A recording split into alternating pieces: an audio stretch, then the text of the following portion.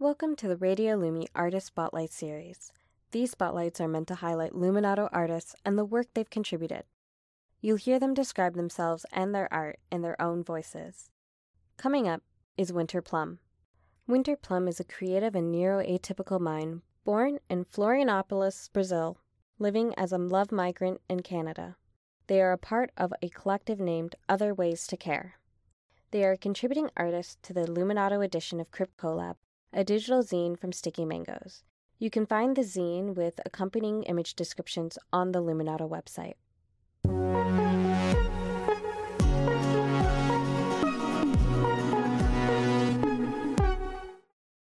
Hi, my name is Philip Simon, and my pronouns are they and them. I'm a Brazilian-born creative practitioner living in Toronto for the last 7 years.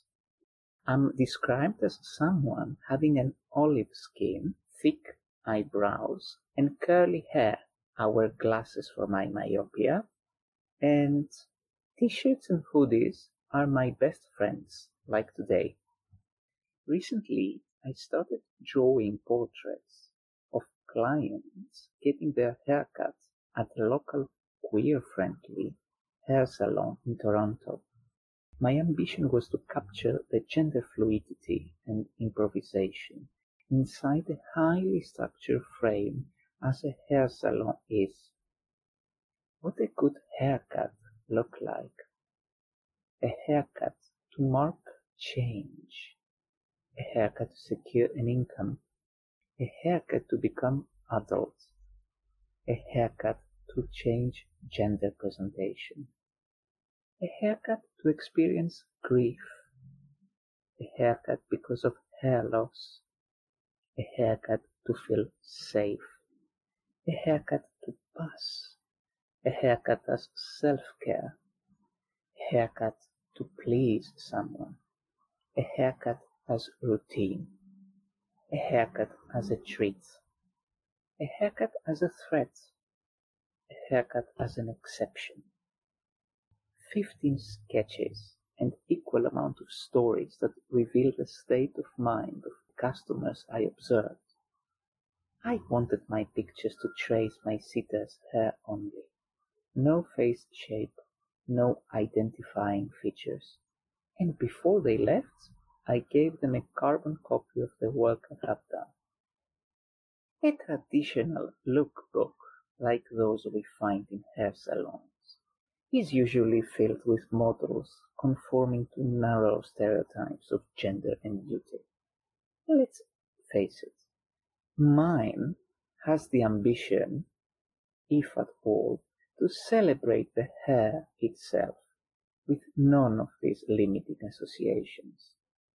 I try to draw attention to the interplay of relationships at work all around us as we construct or perform our BIPOC, ethnic and gender identities day to day. My practice has been community-driven, operating in an expanded field that includes performance, installation, participatory public art, drawing, digital media, and writing. In the current circumstances where interpersonal connections have been negatively impacted due to the global pandemic, I like to explore how performance art can be reconfigured to address a more body-phobic social consciousness.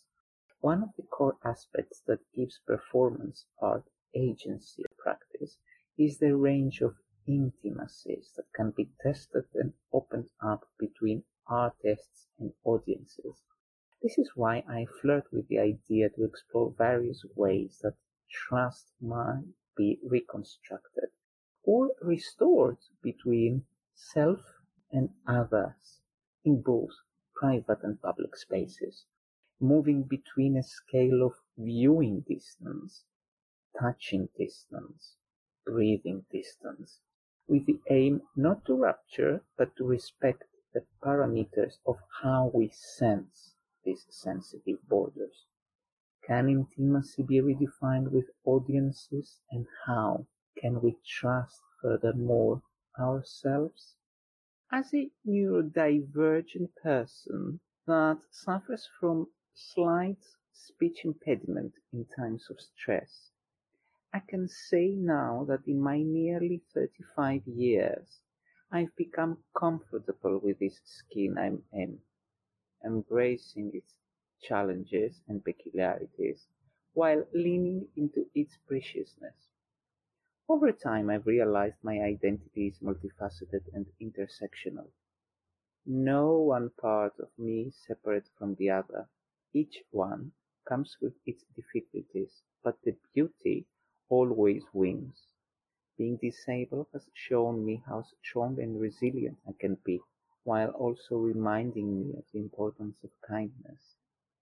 Being an immigrant has taught me fortitude, focus, and courage. Has shown me the love, brotherhood, and connection. Being a flawed human being has taught me patience and perseverance, while in many ways it has forced me to leverage my tenacity and strength, even when things get particularly challenging. And the art. My art has been a consistent and therapeutic release for me since a very young age. When I felt misunderstood or alone, I turned to my canvas to release. Communication is not just one thing, and I think I've been able to effectively express that through my various choice of mediums.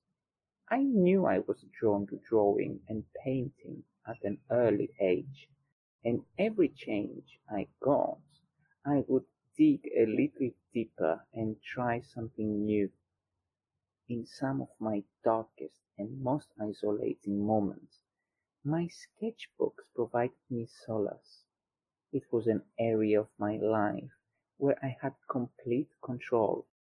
Adulthood has come with its struggles, its lessons, its heartaches, and its triumphs, and my art has been with me, a part of me every time. When I have tried to run away from my art or neglected it in some seasons of my life, it has found me. Art has equally nurtured me as I have nurtured it. My art is both my peace and my protest. It is my grounding and my uplift. It is my voice and my vice. Some of my most freeing moments have come from starting a sketch of a flower. It is truly serendipitous for a person with fine motor skill delay to twirl the paintbrush the way I can. I'm forever grateful to have such a gift and be able to share it with others.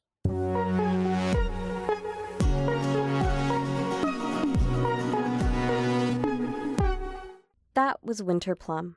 To find this spotlight and others, check out Radio Lumi on the Luminato website. You can find it at luminatofestival.com/event/radio-lumi.